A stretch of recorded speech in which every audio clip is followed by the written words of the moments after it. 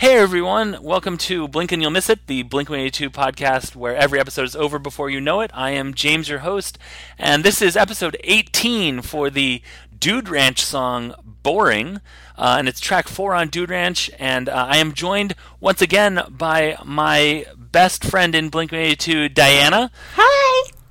Hi, welcome back. Hi, nice to be back. We are going to listen to a little snippet of this very short song. I'm going to play like 20 seconds of it, so we're going to listen to a good fifth of the song. But Yep. Here is a little snippet of the beginning of Boring. You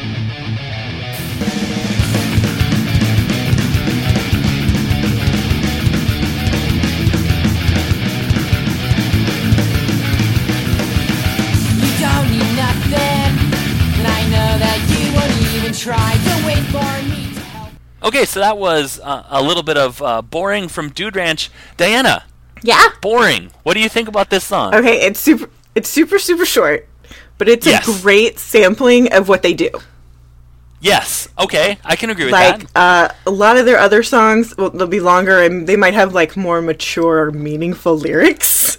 Sure. But they sound very similar to this. So if you ever just quickly sampled something of theirs, this is a good sample. Okay, fair enough. I agree with that. I have always seen this one as a bridge between the one before it and the one after, especially with the... Right here in my notes is exactly that. That is perfect. That is perfect. Well, okay, and at the end of the song on the album is the kissing and the horse, and it's just bad. Yeah, kissing is something that's happening, I suppose. I think they were going for something a little more, slightly more intimate on the horse. Risque. A little more risque. It goes into a song called Dick Lips, so I think that they were going for something a little bit different. It's one of two, I guess on like a rap album they'd be skits, but like they're little short, kind of like dirty it's a bridge. jokes. It's a bridge Yeah. from one place to the other, and Yeah, exactly. with Blink-182, maturity is not being served always. Particularly on this album. This album is not mature at all. Exactly. They had somehow matured so perfectly into a level of immaturity that it was like, because Cheshire Cat had some kind of bad jokes. This has the exact right focus of just like horribly offensive but still kind of endearing. Playful. Playful, exactly. Just playful enough. And it speaks to, especially since, the runaway song from this album was Damn It. That was on every soundtrack in the world. Right. This is the immature album. Exactly. Yeah. This was a song, one of the songs from Dude Ranch that wasn't on the Mark, Tom, and Travis show, and so it always struck me. It was actually the first one on the album. If you're going in track order on Dude Ranch, that wasn't on the live album. So I was like, oh, okay, this is one that I haven't heard before, and it's fine. I love the live album, but it makes sense that they would pull this one, because if you're not doing it and you're not going to do those sound effects and whatnot, it doesn't make a lot of sense.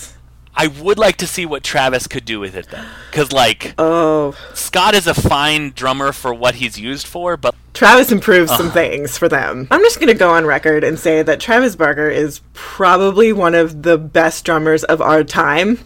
He's classically trained. He is. He is technically, amazing. He is. And he had... if you listen to songs from this album versus songs from Enema On... The complexity with what's going on with the drumming is just it's tenfold. crazy.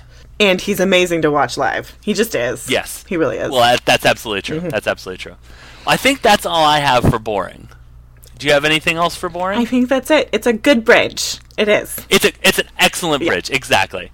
Well, Diana, where can people find you if they want to listen to more of your dulcet tones?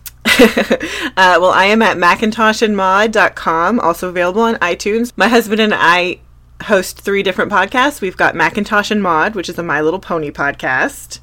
Yes. We have Macintosh and Maud Haven't Seen What, which is our movie podcast where we make each other watch movies we haven't seen before. And then we have The Doghouse, which is a Riverdale podcast. Perfect. Well, Diana, thank you so much for coming on again. Thank you.